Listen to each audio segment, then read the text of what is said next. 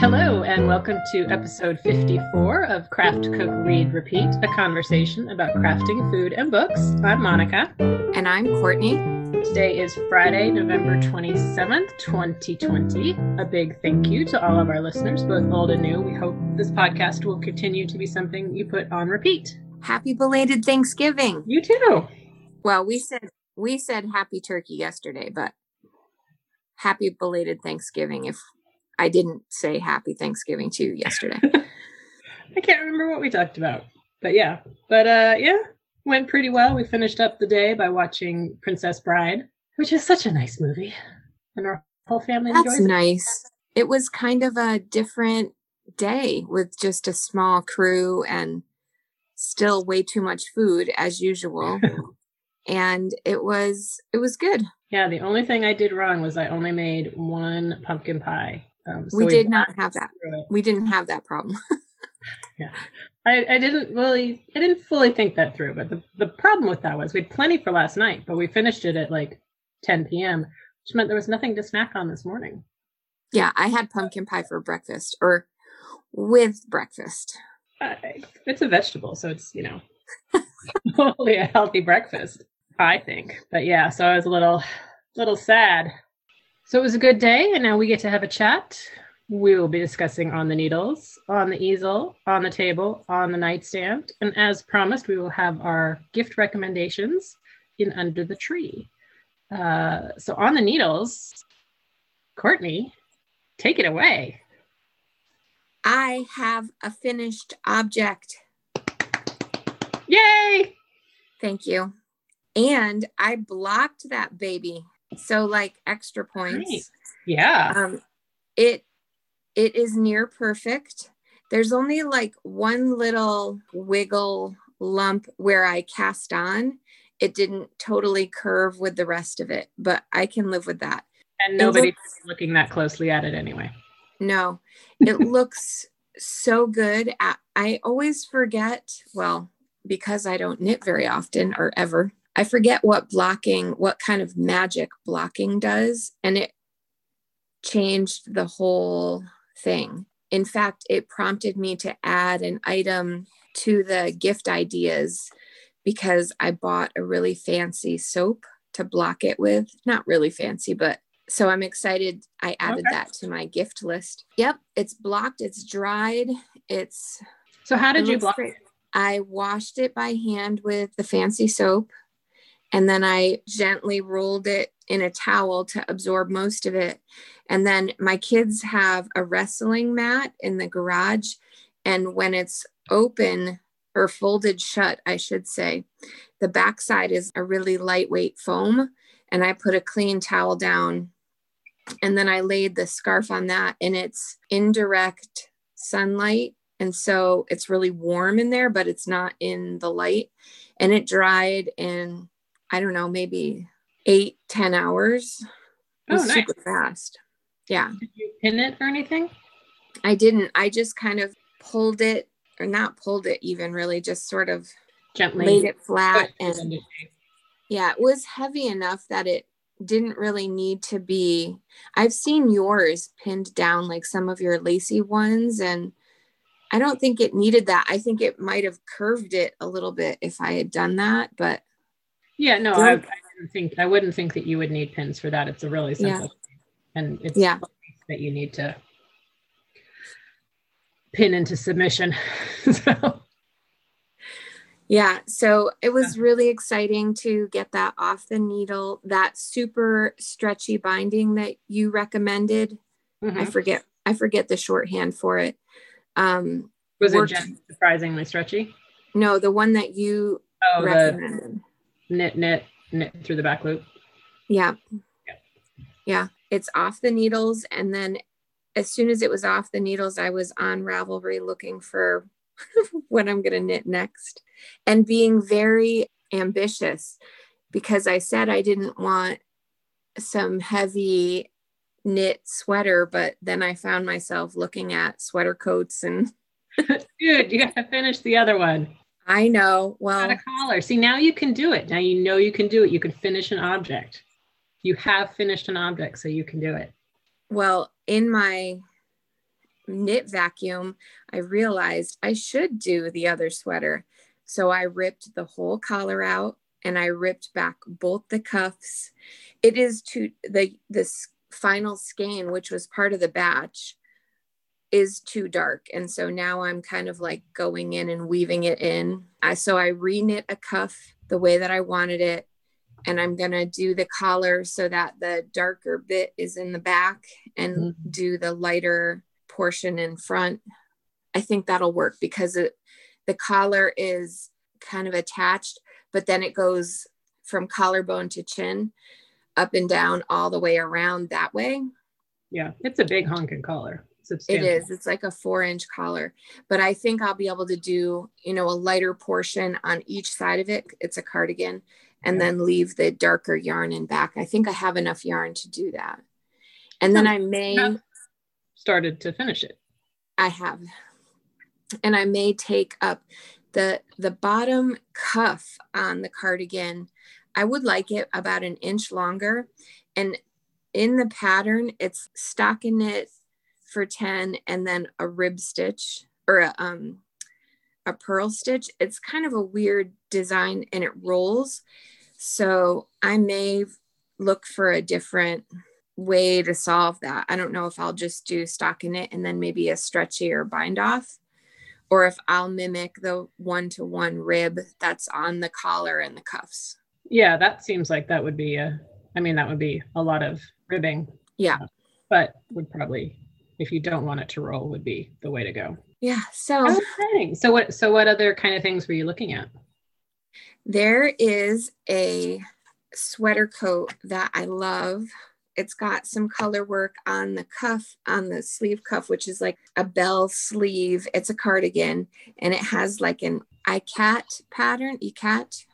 Oh, and there's a cardigan from Vera Valimaki, that downtown block, which has like a rib stitch to the, so a big thing that I did was look up if your bust doesn't match, like if I, instead of doing a full bust adjustment, which I'm not prepared to do in knitting, which patterns are accommodating for that kind of either ease or look best. And so a lot of the books said to look at the yoke pattern or a raglan, because you'll have more, it's easier to add a couple stitches, or I don't know. You can do one size to your upper bust and then size up for over the bust. So that was my challenge with knitting for my shape. And I did order a few books about that, which you have recommended to me in the past. I was going to say, I have several books that deal with this issue. I can certainly lend them to you, because adjustments are not an issue for me normally. Well, I did order a bunch from the library, but I think for my next project, and I don't know what colors I'm going to do or anything like that. It is called the Boho Style Mosaic Cardigan by Irene Lynn. And it looks like this. Oh, that's adorable. And it's an open front cardigan, so I wouldn't think, at least for that one, you would have to do too many adjustments. Right. So that could be a nice choice. Yeah, and I love it. Has like a kind of fringe on the cuff and the bottom. It's a shawl collar, which I sometimes like. I think it would be great for around the house. Yeah. And I love the colors that it's in right here, which looks like gray, and it's not really an ikat. It's more like a zigzag. Very striking. Thank you. What weight is the yarn in? What weight is the yarn? That's a great question. Worsted. So it'll go a little faster than. Yeah. Right. So finished object. How about you? I have a finished sweater. So exciting. My Celtic cardigan by Asita Krebs, I finally finished, and I'm super happy with it. There are a few little issues, but there always are. Yeah. Yeah. So finished the sleeves. It was a little tricky. I had to do a lot of thinking, and my colors turned out, they're a little bit different, but again, I don't think anybody's really going to look close enough to notice. Sleeves are super long, but I had to do that to get all the colors in. So I just did a lot of ribbing, and so they're folded back and they're still pretty long, but it's super comfy. It blocked out really nicely. So it turned out a little bit longer, which for the body, I was pleased with, but it fits nicely through the shoulders. So that is key. I think the cable looks nice. There was an option to do some hip shaping, so to make it a little bit more flared. And I didn't do that, and I kind of regret it. I don't think it really matters, but I do feel like a little bit more room would have been nice, even though it's an open front cardigan, so I didn't think it would really need that, but I think it still kind of does. However, still very pleased with it. Super comfy. The yarn is really nice. This is the Blue Brick, her sweater set yarn. I think it's the Killarney sock. So that is off the needles and on to my shoulders. So yeah, it's on your person right now. On my person, yeah. So I got to take some photos, and yeah. Awesome. So because I finished that, I did finally sit down and cast on my Atlantica cardigan pullover. This was about 200 plus stitches in the tubular cast on, which looks gorgeous, but starts off with provisional. So you crochet all those stitches, and I crochet them onto my knitting needle, and then you start knitting, and then it's like 4 or 5 rows of preparation to get the cast on, and then you start 4 inches of 1x1 ribbing. Yeah. On size 3 needles. So that's basically all I've done. Yeah. This week is actually, that's a lie. Mostly that's what I've done is my knitting is doing that 4 inches. I was like, oh, this is a lot of really tiny knitting. And so the yarn is from Vichy Bouche, the Petite Lamb's wool. And one strand is light gray and the other is a dark violet blue. So it's going to be this marled effect. And it'll look similar to the sample, or one of the samples in the pattern, which is in the issue number 34 of Pom Pom magazine, which is now not the most recent one, but the one just before this last quarter, I guess. And it's by Audrey Borrego. So we shall see. I finished the 4 inches yesterday morning, I think. I had realized that I have the size needle that I need, but it's not long enough. So I ordered a new needle, and that is out for delivery currently. So I should be able to. Yeah. Thank goodness. So I'm pretty excited. It's nice. It's a lot of ribbing, but I feel pretty proud. Oh, and to get me through the ribbing, guess what I started watching? What? Great British Baking Show. Finally. I know, it's adorable. I just started with the most recent season. I don't know. It was the middle of the day. I didn't want anything serious. I just wanted something that wasn't going to be too complicated. I didn't have to pay attention to, but I needed podcasts. I listened to most of them already, and they weren't really keeping my brain occupied enough to get through all that ribbing. So I've gotten through a lot of episodes. It's adorable. It's so feel good. But why are they in a tent? This is what I don't understand. Are they always in a tent, or is that just 2020? They're always in a tent. I don't understand that. They had an ice cream episode. They had to make an ice cream cake, and it was like the hottest day ever. What are you people doing? I don't know. But other than that, it's great. Have you seen this season? I haven't been watching this season because it just released. Oh, did it? I think so. There's a matcha challenge. Uh-huh. So I was totally thinking of you. I love matcha. It seems like whenever somebody tries to do matcha, though, the judges are not impressed. So it's interesting that they've decided to do an entire matcha episode, because it's Japanese week, and one of the technical challenge involves matcha. I have to watch that straight away for my Limb and Latitude project. Oh yeah, it's super cute. So, well, Monica, better late than never to the Great British Baking Show party. Yep. Anyway, so that's Atlantica. And then we have new babies in the family. So I need to do my baby Christmas hats, which this is, I think, round 4. So just simple baby hat. I think Susan B. Anderson's pattern. And I'll put a pom-pom on it. I guess technically I haven't totally finished them, but we're counting them. I just need to do pom-poms. And so the yarn is from Yarn Loving Lady, her DK, and the colorway is Grandma's Christmas Candy. And it's a creamy white with forest green and cranberry red speckles all over it. It's really cute. Usually I do striping. If you haven't joined us before, I make knitted Christmas hats for the new babies in my family, just because I love the Christmas striped yarn and I'm not going to wear it. So I wanted to. This is kind of my excuse.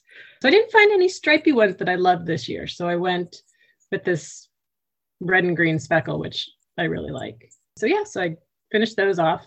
Baby hats are so fast, and there's no patterning. It's just a straight hat. And then I'll make pom-poms and send them off so they can enjoy them for the holiday season. And then because this is the time of year where I suddenly realize I want to knit gifts for everybody in my family. I don't know why I can't get my act together during the rest of the year, but it just doesn't happen. I guess I could just go with it and then save them for next year also. But anyway, so I cast on a pair of socks for my dad. Mom, if you're listening, shh, don't tell him. Because I haven't knit him anything in a while. And I thought socks might be nice. So I cast on the Vanilla Latte Socks by Virginia Rose Jeans. Pulled some old stash yarn out, Sanguine Griffin Eidos. And they have been out of business. They retired, or one of them retired anyway, for years. I have some of their yarn still. That's back when I would go with you to Stitches more often, I think. February 2011. Yeah, that sounds about right. This is some old yarn. Still beautiful. And it's kind of olive green and chocolatey brown. There's little pops of blue in there. Excellent. Very well blended. So even though you can see the different colors, it's not super variegated looking. It just looks like lots of texture. So yeah, so it's a simple sock. It just has a row of, or a couple columns of garter stitch in between a basic stockinette. So yeah, so I've been working on those a little bit while waiting for my new needles to come in for my sweater. And then we will see what happens. And I've got on Tuesday, the advent calendars all come into play as well. So it's going to be busy knitting times. Yeah, 'tis the season. Yep. What is on the easel? Well, it is still Gouachevember, if you'll recall. Oh, gosh, it is actually. I know everybody's so eager to jump the gun and turn the calendar. But speaking of calendars, in between the Gouachevember sketches, I built that 2021 calendar, and it is officially at the printers, which Ooh. I've never enlisted a printer before. And it is entirely nerve-wracking because I'm not sure how the print quality is going to come out. And so I didn't hear from them yet with a proof because it's the holiday. So I'm really hoping to hear from them maybe today or Monday. I ordered some extra so that I could sell some because so many people are asking if I'm going to sell them. I'll have more information about that once I see the print quality. I want to make sure that it's decent before I offer them up to the world because my name is on it. So I'm really excited about that. For Gouachevember, we've had a huge crew, and the only snafu, if it can even be called that, is that crazy Instagram algorithm that usually does like most, if you're hashtagging something, it does like most popular and most recent. And because of the election, they turned it off or something like that. So it's really been tricky to see who's been posting things more recently. And you kind of have to hunt around a little bit more. But we've got a big group over there. Daria has been doing a great job painting every day. I have missed a few, but I generally am pretty good about backfilling and catching up. And I did a live painting session with Charlotta from Blue Shine Art, and I painted some terrible fruits, a pear and a pomegranate that I wasn't happy with because it's hard to paint and talk. And to that end, I think I just need more practice with it. So today, after we hop off, Daria and I are going to do a live painting session where we paint today's prompt, which is a plant, I think. I hope, because that's what I pulled a source images for. And so we're just going to keep going strong through the end of November with the gouache and educating the public at large about the wonderfulness of gouache paint. Although I did tell my brother-in-law last night, he showed me a picture and I said, oh, I'd love to paint that. It's a guy holding a fish. I have this thing about, I love fisherman photos where, people are holding up their catch and they just look so happy. And then the fish is varying degrees of tiny to huge. And it always makes me laugh. And there's usually like a great snap horizon background behind them, a lake or an ocean. And there's something about that composition that I really like. And my brother-in-law, who is here all the time, didn't realize that I paint with gouache paint. And he heard squash paint. This is the running joke around here. It's not even funny anymore because that's the same thing your husband thinks, right? Yeah. My husband jokingly calls it squash paint, which is what I'm going to name the gouache zine when I get around to finishing that. So that is what's on the easel. I don't know what I'm going to do in December, but I'm in a really good place. It was hard to have a holiday without my mother-in-law and without my dad. What a crazy year, but it was almost better that we had done this sort of weird, altered small group anyway. It didn't feel as jarring, but I finally feel like I'm painting and on a regular basis and that I'm not like forcing myself to paint just for I don't know. You know what I'm saying? Like I was very distracted or grieving rather. And I just starting to feel that lift a little bit in a good way. So yeah, I'm excited to paint in December. I love to paint Christmas things.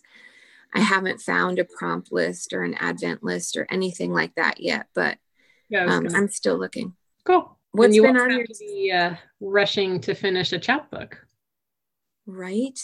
I am painting the envelopes for the calendars that are going to family, but I started them the other day and made a template so that my little pencils are. So I made I cut a template so that I can just draw the outside, just the outside edges of the pencil to keep it straight and not too fat. So off I go on pencil production. So exciting. All right, on the table. I did have one non-Thanksgiving recipe, although I think you could totally serve it for Thanksgiving. Smitten Kitchen's sweet potatoes with pecans and goat cheese. Gosh, this was from 2010. Huh. So she takes the sweet potato and thick slices it and then roasts those off without moving them very much so they get super caramelized, and then makes kind of a relish to go on top with pecans and goat cheese. And I think she put celery in it. That did not happen for me. And cranberries. So very autumnal. And then you put that on top. So it did not make a lot. It definitely could have doubled it easily. But it made a nice little side dish for my family and everybody liked it. I loved all the flavors. The sweet potatoes did get super, super extra delicious. So that was fun. Although boy too is not a squash fan. He's gallantly surging along with dinner, but we've had a lot of squash. And I don't see that ending anytime soon because it is squash season. Yeah, tis what's growing. Yeah. So, but yeah, our Thanksgiving went pretty well. I didn't mind the small one because I've gotten to organize and be in charge of Thanksgiving maybe 4 times in my cooking life. So it's kind of fun to do it once every 5 years or so. I always get to bring something or help my mom if she's hosting, but actually running the show is a little different. And I'm super proud of myself. We sat down to dinner 5 minutes after I had timed it that I wanted to be. So I thought that was pretty good. Turkey did not work. Well, I didn't have a whole turkey. I had a breast and 2 legs. And I think the breast wasn't totally defrosted because it was not cooked all the way through when it should have been. So threw it back in the oven. It was fine. We still had the drumsticks and, the 15,000 side dishes. So it was good. It was fine. 2 recipes that I kind of wanted to talk about were my easy vegan gravy from the Minimalist Baker and my vegan gluten-free stuffing from Snixie Kitchen. I don't know if they were totally vegan, but they were definitely vegetarian. Yeah, so the gravy was something I was worried about because usually you use the turkey drippings and that wasn't going to work. And then most, packet gravies are not vegetarian either, or, there was a couple of things. Williams Sonoma has a gluten-free gravy, but it's turkey-based, and their vegetarian one has gluten in it. It's like, dude, come on. Not helpful. But so I found some recipes. And the one I found was the most simplest. A lot of them were doing a lot of things to get the umami flavor in, that like using yeast packets or baker, I don't know, weird stuff. I didn't know what it was. Didn't feel like dealing with the other one. So this one was just dried porcini mushrooms softened in vegetable broth, and then onions, and what else was in there? Garlic. That might be it. Do you think you could use miso paste? Probably. I think some of them had miso. This one you thickened it with cornstarch and then dumped the mushrooms and the broth in and used your immersion blender. Yeah. And it was real. I mean, it definitely tasted like mushrooms, but it had that hearty, meaty flavor. And I realized my mom usually makes a mushroom gravy anyway, so I'm kind of used to that being the flavor. But it was really good. It made a ton. We had plenty. I think we still have a lot left over.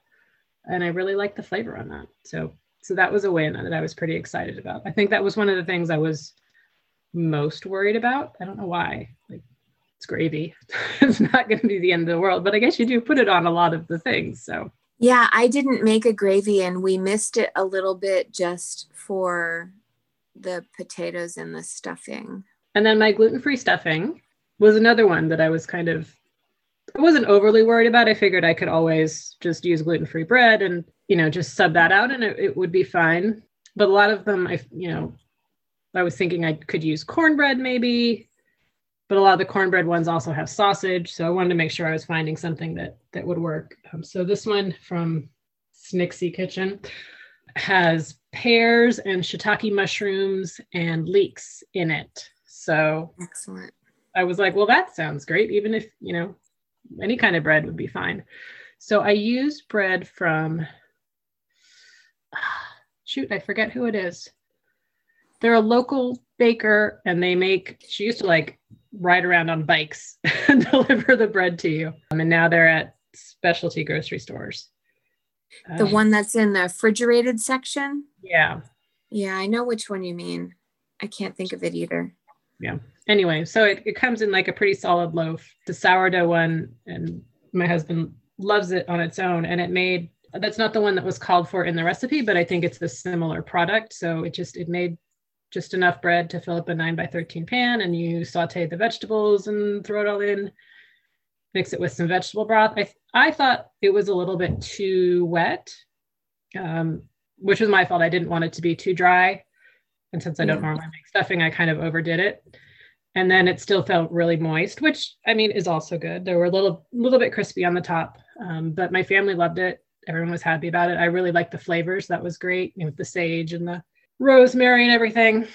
That was my only problem. My grocery store was out of sage and rosemary. They had all the other herbs, but no fresh sage or rosemary unless they were hiding them somewhere. So I had to use the ones from my cupboard, but overall that was good. I had a similar problem with the stuffing and couldn't find the right fresh herbs for it. And so got the stool and was hunting around through my cupboard. And I realized that I had bought a package of Bell's seasoning last year for Gouache-Vember to paint something for Gouache-Vember. And I used that in the stuffing. Excellent. We were laughing about it because it was one of my favorite paintings from last year. So, our life influences our. Yeah, very true. Oh, and the lesson learned, things you forget about when you've been cooking for a while.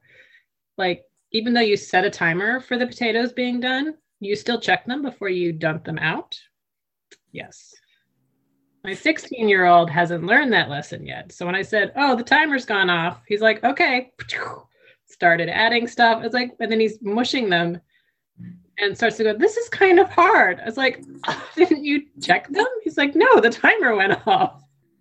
So luckily they were actually soft enough for maybe a few lumps. They weren't totally soft. So we kept adding more butter and milk, and they turned out fine. So, but note to self, make That's sure great. you check the softness of the root vegetable. That's great. Whatever it is. Yeah. So, but yes, it was very nice. And I just inherited my grandmother's china, or I didn't inherit it. It finally came to me from my aunt. So we got to use that. So that was kind of special. Nice. I like that. How about you guys? Well, I have a recipe that is going to sound like it belongs with the Thanksgiving gang, but I made it last week and it was excellent. I'm tossing it in because people might have leftover turkey and want to make a turkey lentil chili. Ooh. Yeah, it was really good. It called for a lot of lentils, and I did half the lentils and I threw in like a half a cup of rice because I wanted the boys to eat it.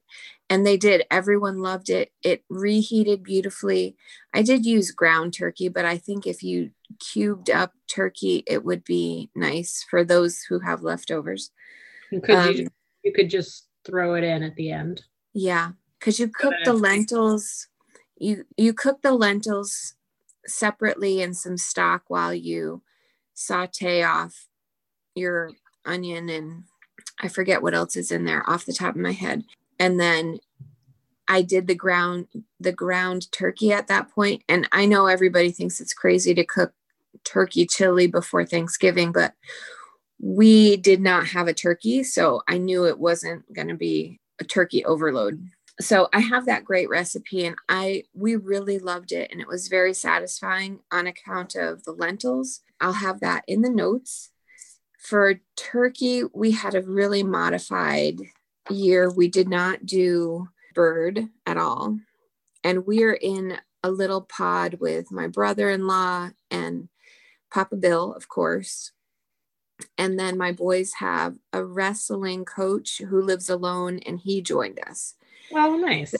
Yeah. And we've all been together this whole time. So it felt very safe and kind of joyful to have a new person with us for the holiday when we can't be with the whole family. My brother-in-law made a prime rib, and we're not big red meat people, and this was big red meat. Yeah. So I also made a salmon because I don't really eat red meat. And it was nice to have my flippity fish in the mix. My father-in-law, I think I mentioned this last time, all he wanted was deviled eggs, stuffing, and chocolate mousse. That does sound delicious. Right? And so he got that. And then we also made mashed potatoes and Brussels sprouts with bacon. And Colin, the wrestling coach, wanted lima beans, which I'm happy to report that I still don't care about. And I made stuffing. But I think the favorite thing I don't usually make the salad on the holidays. That was something my mother-in-law always liked to do. And so this year I made the salad, and I did salad greens, a pomegranate that I painted the other day with Charlotta, and an avocado and goat cheese and an Asian pear like cubed up in there. And I made a vinaigrette with rice wine vinegar, a little bit of garlic, a little bit of olive oil, and a splash of maple syrup. It had some Dijon mustard in there too. The dressing was just spot on. It was a delightful salad. And it was something my mother-in-law would have, I felt her pat on the back.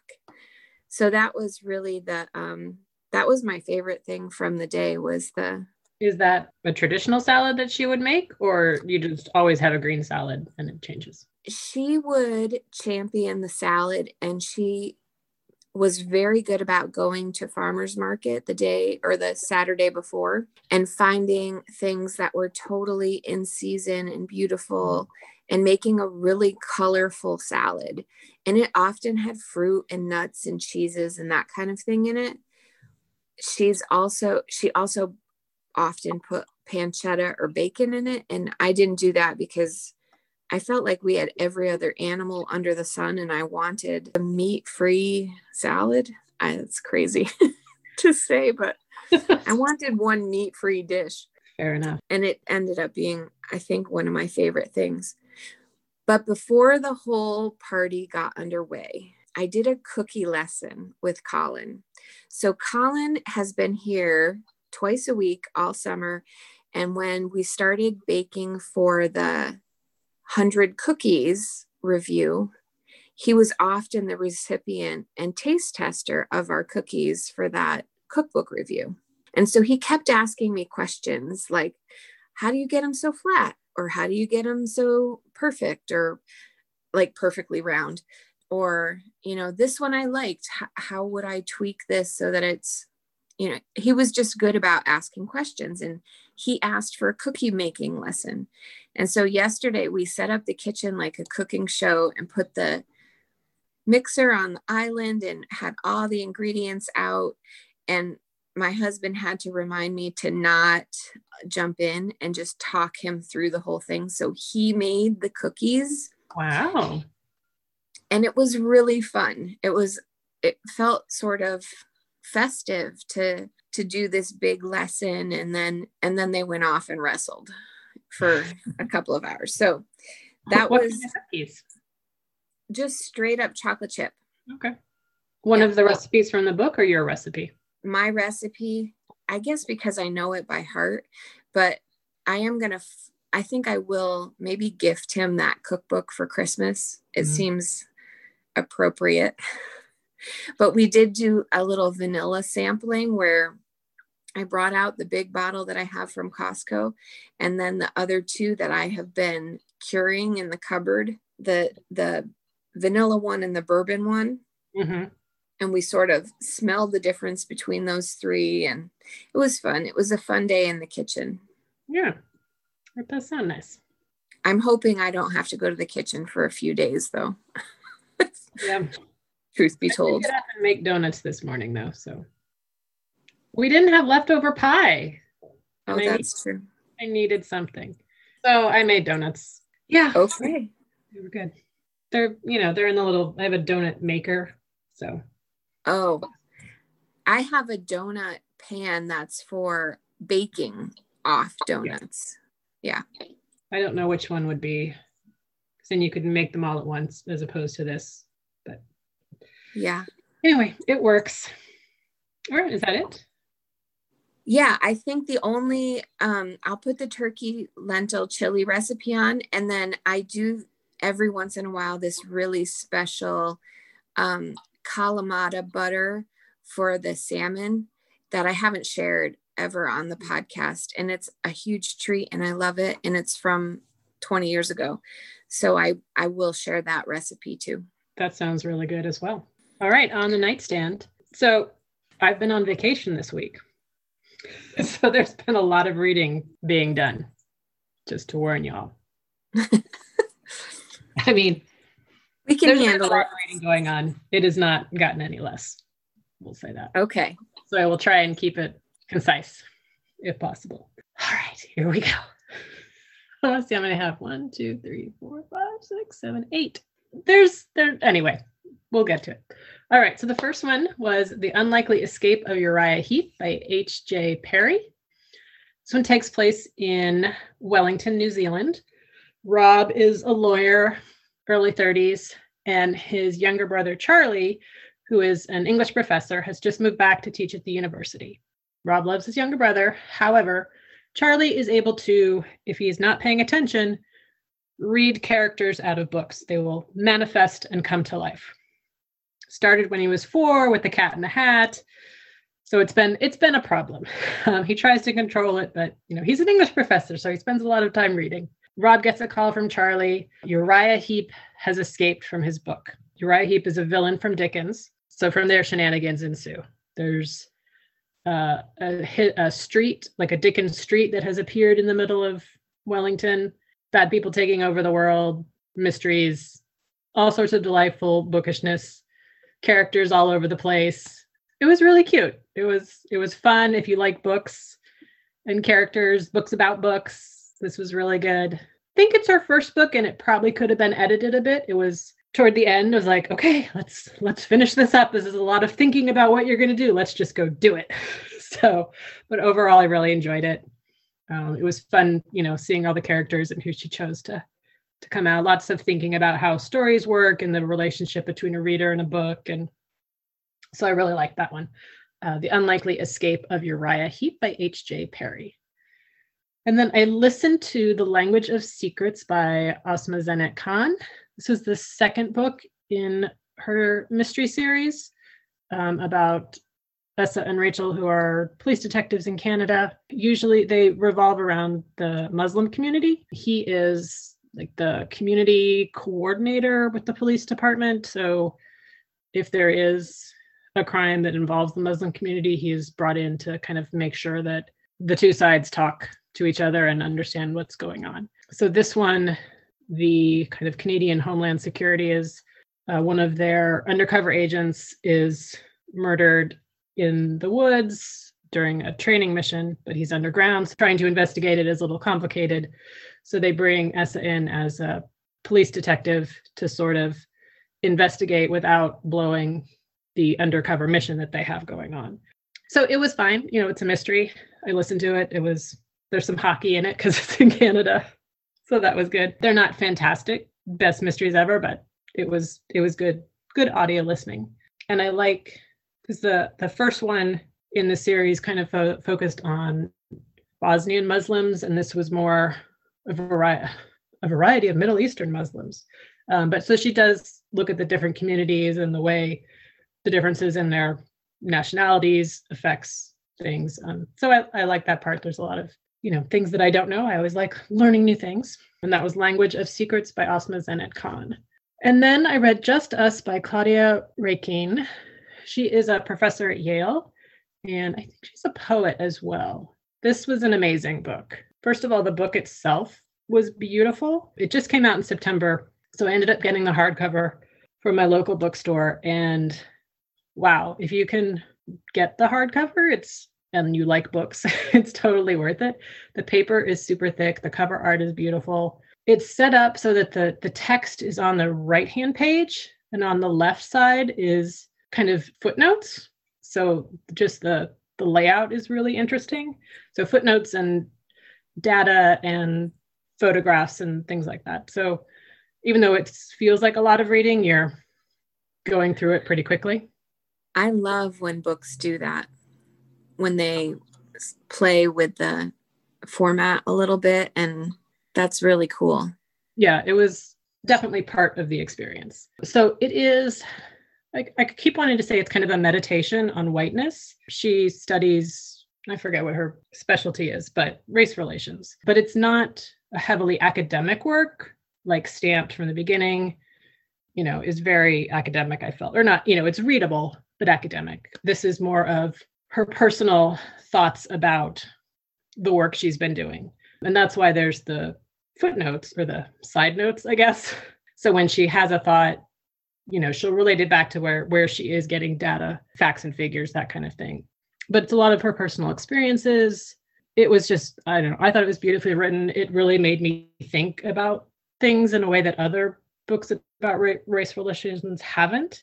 I read it for my book club. We had a pretty good discussion about it. There's definitely a lot of stuff to talk about. And I think it's the third in a trilogy of books that she's written about this. So I'd be kind of interested to go check them out and see what else she's had to say. That was Just Us by Claudia. I'm going to say Raikine, and I did not look it up, so not entirely sure, but it will be in the show notes with everything else. And then, because it was vacation, I went full plot-based. So there's not a lot of character development happening in these next 5 books. So just be prepared.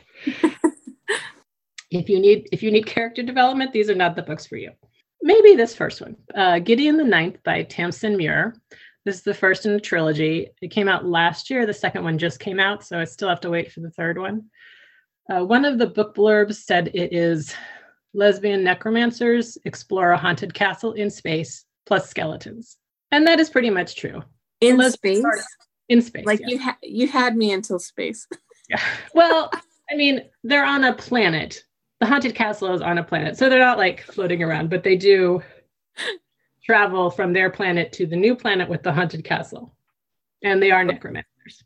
So there's a lot of skeletons. If you have a weak stomach, I would not recommend. I mean, they're doing magic around death. So there's like, they're using blood and they talk about it and there are skeletons. And so it is, it's such a weird book, but I really liked it. With an intro like that, I can't wait to hear the rest. So, I mean, so the storyline is not too weird. It's just that there's skeletons and necromancers. Makes it kind of odd and special, but it's a good story. So the Undying Emperor is running out of assistants, so he needs a new, like his cabinet level people. He needs a new one, so he's having a competition. The 8 heirs of all the houses, the lead houses, have been called to his planet to compete to become one of his immortal cabinet. Gideon was brought up on the 9th planet, and she just wants to be a soldier. But the heirs always need, it's basically their chief bodyguard. It's called a cavalier. And so her heir, who is Harrow, makes a deal with Gideon where Gideon will be her cavalier for this competition, and then she'll kind of release her and help her get into the army. And so Gideon agrees, even though they hate each other. So off they go for this competition, which is sort of, you show up, one of those, like you show up and they're like, yeah, here you go, figure it out. That's the haunted castle.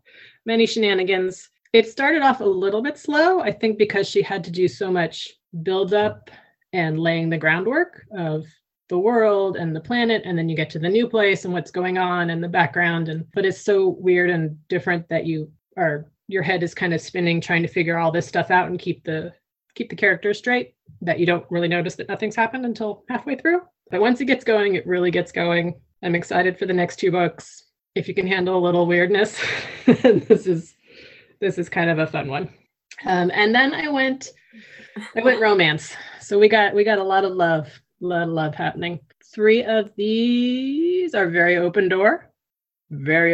So that's not your thing. Don't read them. What does that mean? Open door is how much of the sex is visible in a romance. So some of them, They just sort of like close the door and the couple, like, you know what the couple is doing. Scene fade. Some of them, it's all very described. So like PG-13 versus R or NC-17.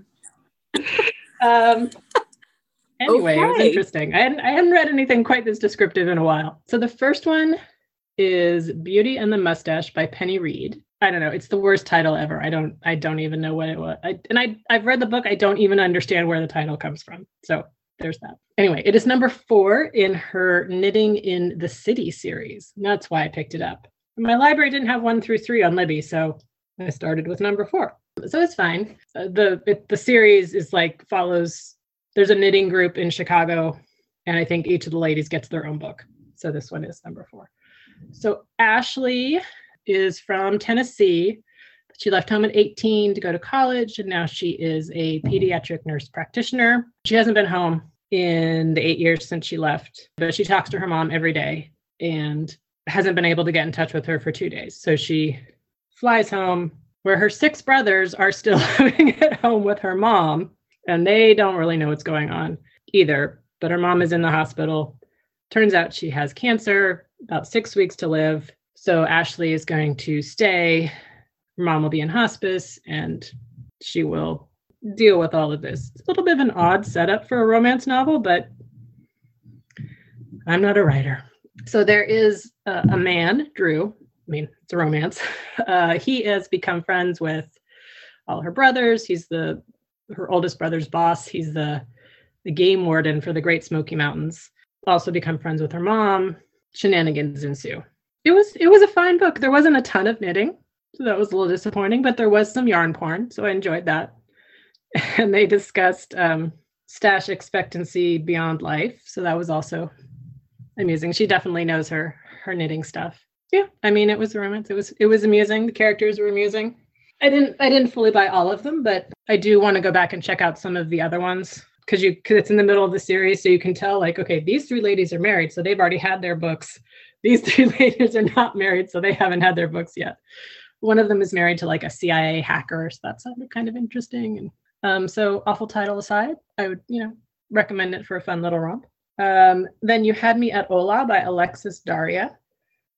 This one I really like. Jasmine is a soap opera star, and she's trying to move to the next level. She just got a Daytime Emmy nomination, and now she has a chance to star in her own series on what they call Screenflix, but it's basically Netflix. She's just had a very messy public breakup with a rock star, so she's trying to get her life back in order, focus on her career. The show is filming in New York City, where she's from, and she is of Puerto Rican and Filipino descent. And so the TV show is full Latinx cast and crew, so exciting on multiple levels.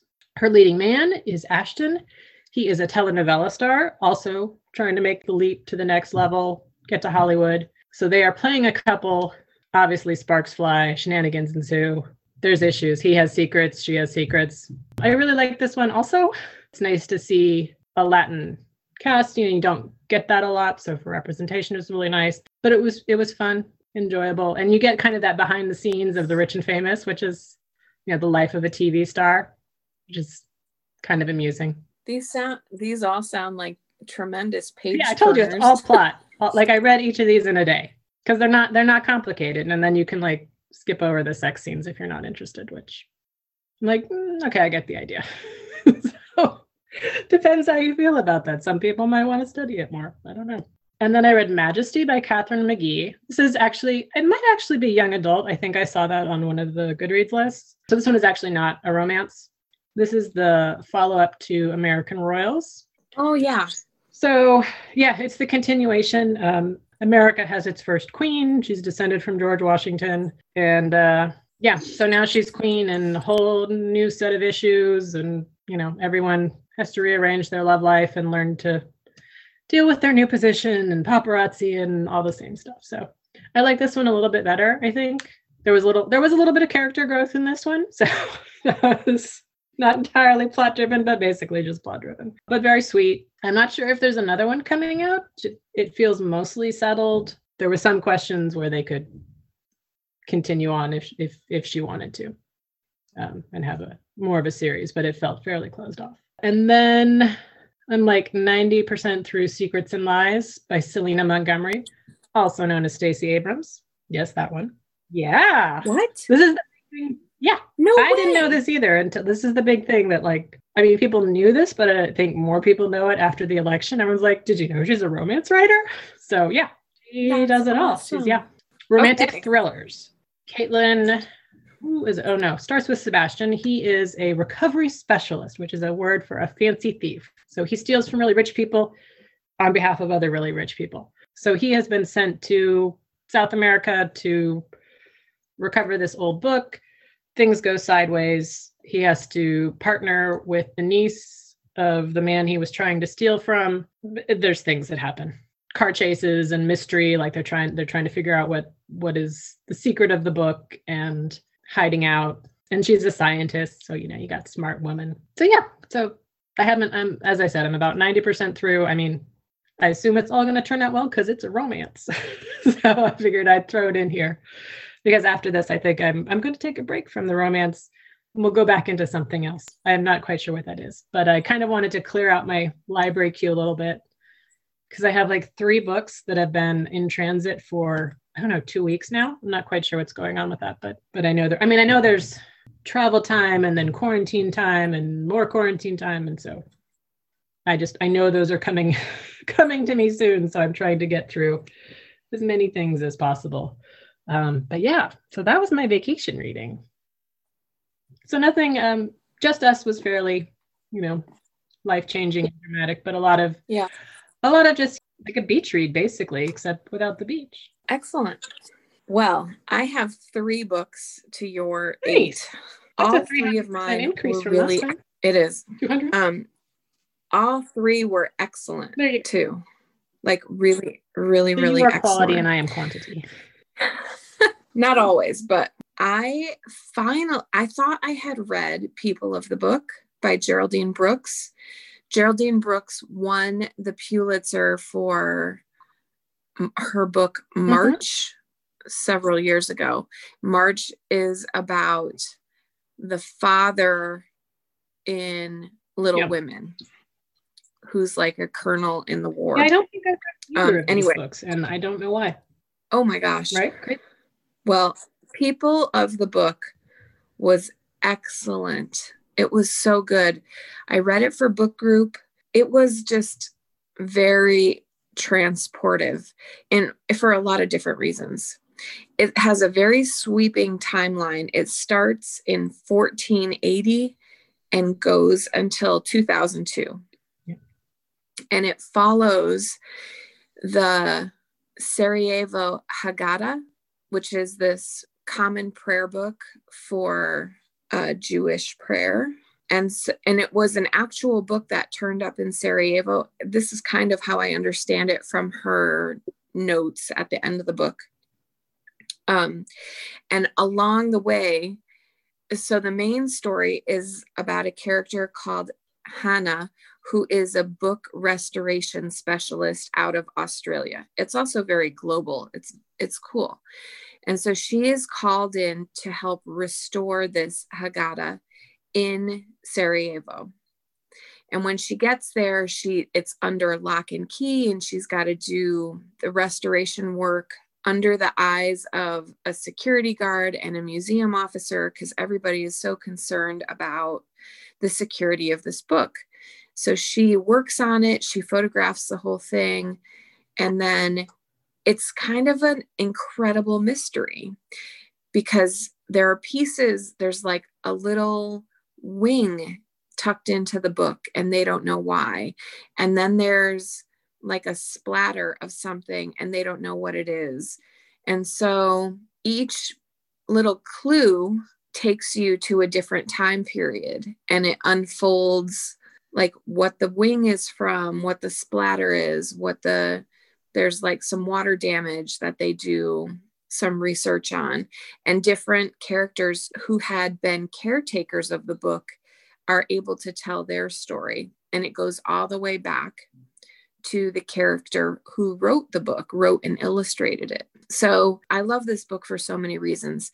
It has the sweeping timeline. It intersects all of these different critical points in history. There are really strong women who are either caretakers of the book or help in some major way with the book's passage or what have you. Also, Geraldine Brooks's writing is so good, very descriptive, but not like when she's back in 1480, it still feels really relevant, even though she's telling a story from a time when there's no technology. You know what I mean? It's just all really, it's very accessible. Her writing is very accessible throughout. And I think that there's strong characters, excellent plot, a mystery. It's kind of the total package. The same can be said for my second book, which is a brand new book called The Red Lotus by Chris Bajalian, I think is how you pronounce his name. And I have talked about him before, I think, but one of my favorite books that he wrote was The Midwives back in the late 90s. Yeah. And I always appreciate his writing because I think, although the same could be said for Geraldine Brooks, tremendous research, but in a totally different way. Like he wants to make it feel authentic from the point of like a TSA officer, or you know, he just does the work to make these really interesting stories. So The Red Lotus is about, shocking coincidence, is about a pandemic, or the brink of a pandemic. The main character is Alexis, and she is an ER doc in New York City. And her boyfriend, I think his name is Austin. Austin is a bicyclist, and he wants to go on a tour of Vietnam on his bike. And it's like they've only been together for 6 or 8 months. They go, And right off the bat, and it's on the jacket, so I can say this, he disappears on his bike. There's a strong correlation between being an ER doc and being sort of like a private detective, or you have to figure out what's wrong.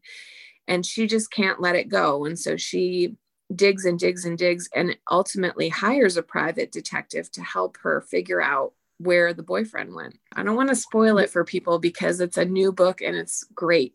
Shenanigans. Yeah, it's shenanigans from start to finish, basically. It's a giant mystery. It kind of creeps you out, the pandemic side of it, especially because we're living through. I mean, I really want to talk to Chris Bahajalin and ask him like what inspired this, because it's not a viral pandemic, if that can be said, but it's a small consolation. Apparently quite a few books about pandemics that have come out in the past several months that, because of when they came out, were already in the works. So they were like already done and on their way out. So people are like, what was going on? And then there are more that I've heard of that people were working on and decided not to continue with right now because they didn't want to bring That's up. interesting. I wonder if something in the zeitgeist. Yeah. And I think that the publishing machine plays to that a little bit. Like if they know, like I think that that's why that Hillbilly Elegy did so well after the 2016 election, was because of the outcome of that election. I don't know that it would have had as much momentum had the election shaken out differently. But I think, in some ways the timing is crazy. It was a little creepy to read about a pandemic, or the possibility of a pandemic. They headed off at the pass, just so you know.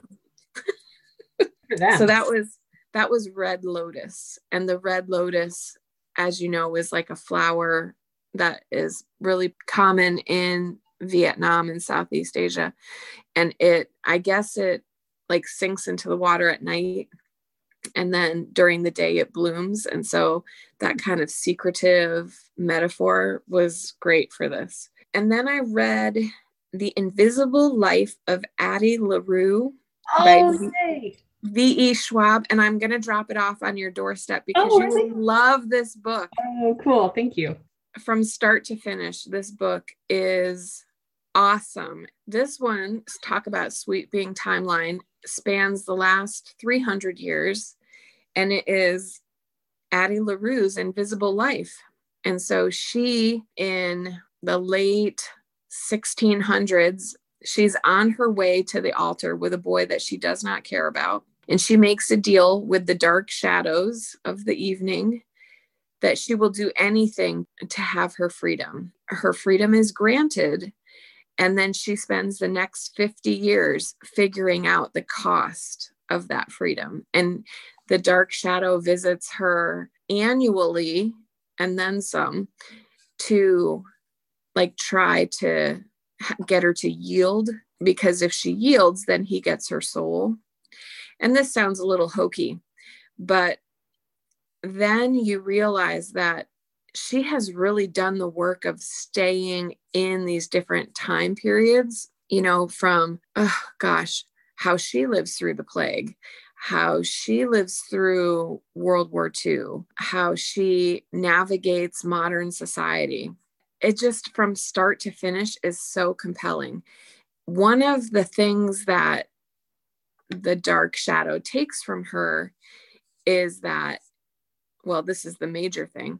She can meet you, and as soon as she leaves your line of sight, like to go to the bathroom, when she comes back, you don't remember who she is. So she can rent a hotel room for the night, but if she doesn't have proof of payment, then they'll kick her out. So there's no way for her to secure permanency in the world.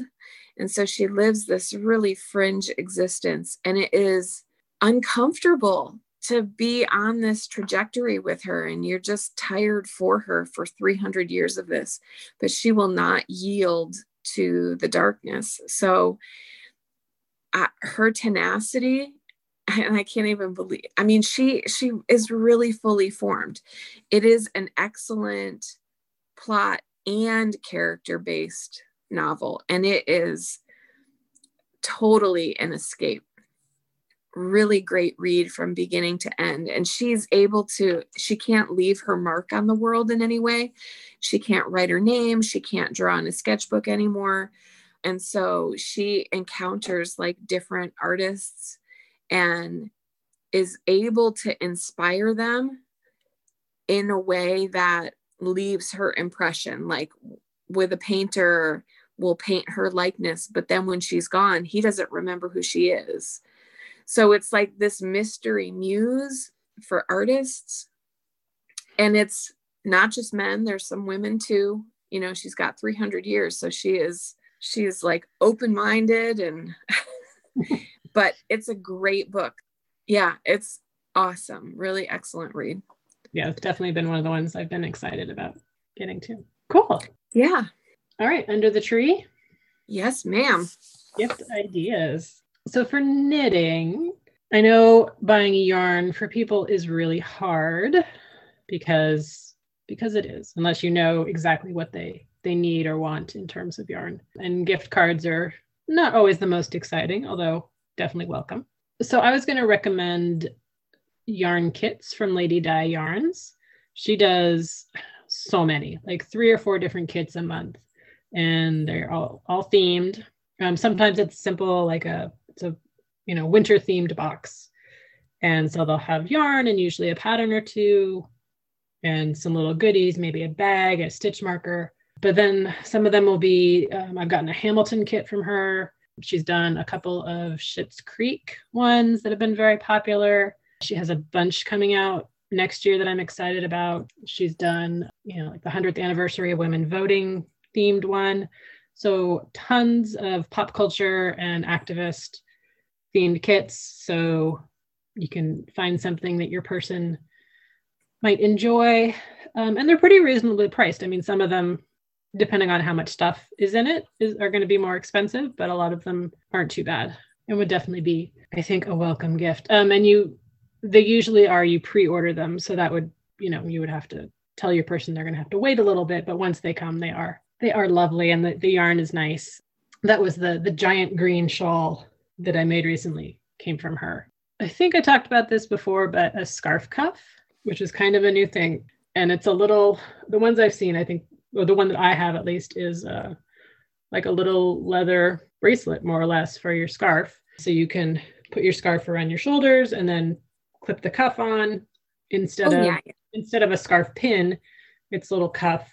The one I have is leather and then has a metal design on it. So it's very cute. That one is from Birdie Parker Designs. And so she has the cuffs, and I think she has bracelets and earrings and all sorts of knitting themed jewelry that doesn't look necessarily knitting themed, unless if you're a knitter, I think you would pick up on it, but other people would just think it's a pretty design. So that's all my knitting ideas. Any on the easel ideas? I want to tag on a couple, one knit related one. So I found this gorgeous yuzu scented detergent for woolens.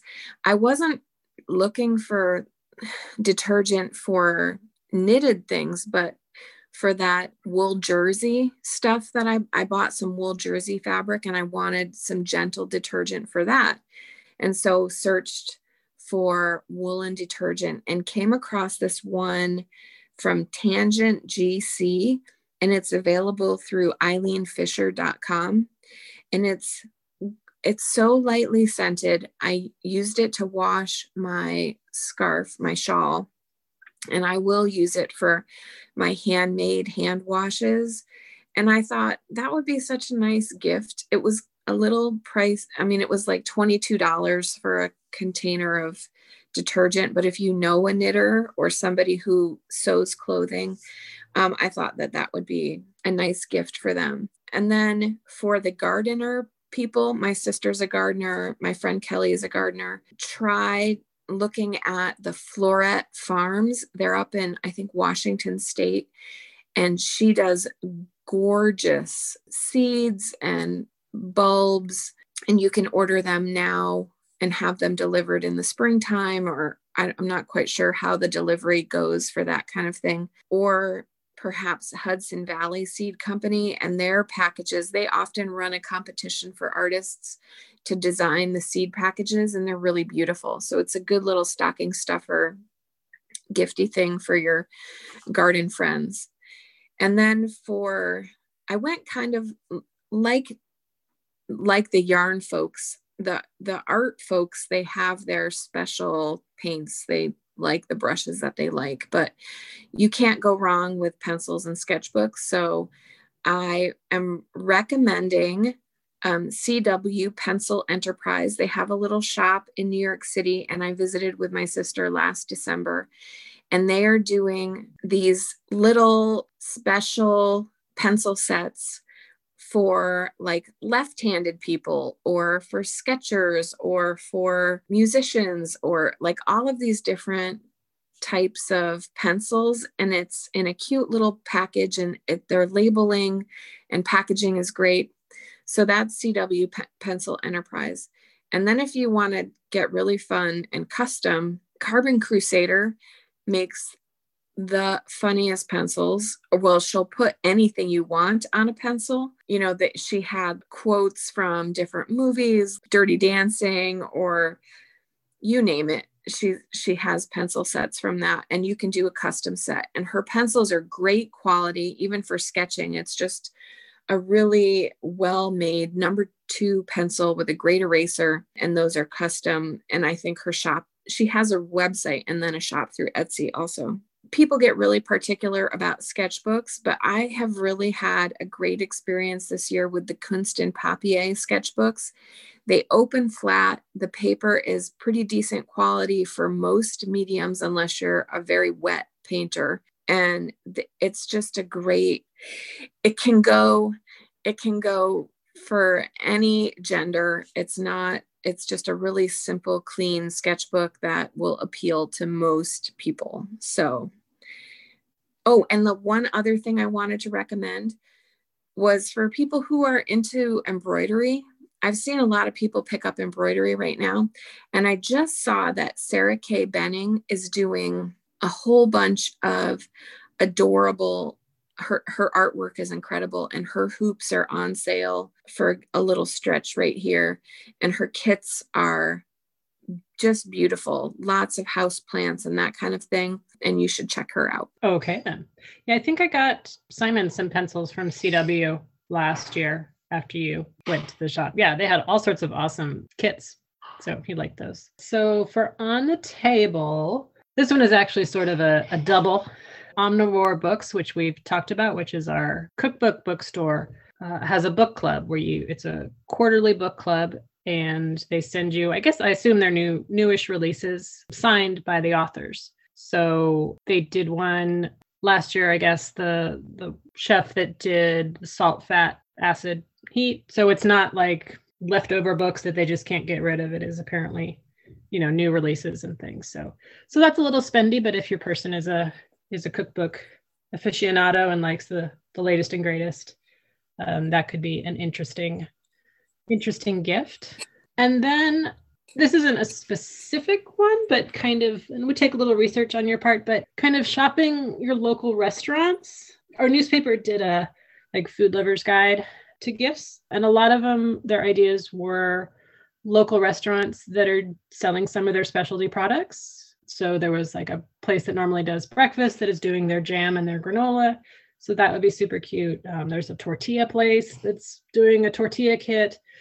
So I think, both investing in your local community and finding good, tasty foods would be really fun. And then as I continue my bean odyssey, I'm going to recommend Rancho Gordo. They have a lovely online selection of things, plus their cookbooks for the beans as well. So that could be a fun combination. And they have some other spices and vinegars and other things. And they have recently restocked.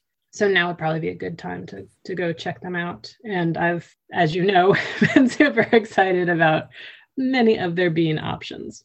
Those would be my recommendations. Great. I wanted to recommend the Diaspora Spice Company. I think she is out of Oakland, or the company is out of Oakland. It is women owned, and she is a person of color, all fair trade, responsibly sourced spices. And her packaging is like awesome, bright pink and orange, really colorful, great gift sets. That's Diaspora Spice Company.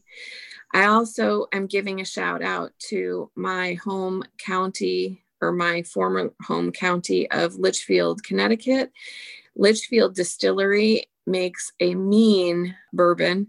However, they also do a barrel-aged maple syrup in conjunction with a maple syrup group up in Vermont. And it is awesome maple syrup, and you can order it online. I also have lately been needing cutting boards and like serving boards. And I found one on Etsy, Monica, that says, "This is where I murder my vegetables," and thought of you. I thought that was great. But I did see a couple great ones on Etsy. And I think my only caveat to ordering from Etsy, especially right now when shipping takes a while, is to make sure that you're ordering from the US, unfortunately, because shipping is taking so long to come from somewhere else. And so you can, unless you're not in the US. Add that. Right. Or order from your particular area, but just, it's in the search profile on the left-hand side. You can say, in your region, or you can even do in your state or locally if you want to support someone locally, or yeah. So that is my caveat for Etsy. The other thing from Etsy that I saw that I thought would make a really good gift are those Swedish dishcloths. People have been silk screening them with the most adorable designs. They last a really long time. They're more sustainable than paper towels, obviously. And you can launder them. They just go the distance. And I love that they're decorative too. So that might be a good gift idea. And so I have a link there for the Swedish dishcloths. Nice. All right. For bookish people, if you have someone that likes audiobooks, they're probably on Audible, but maybe not, or maybe they want to support their local indie books. Libro FM is audiobooks, but you can buy them through your local bookstore. So they have subscriptions that you can purchase as a gift. So that might be an idea.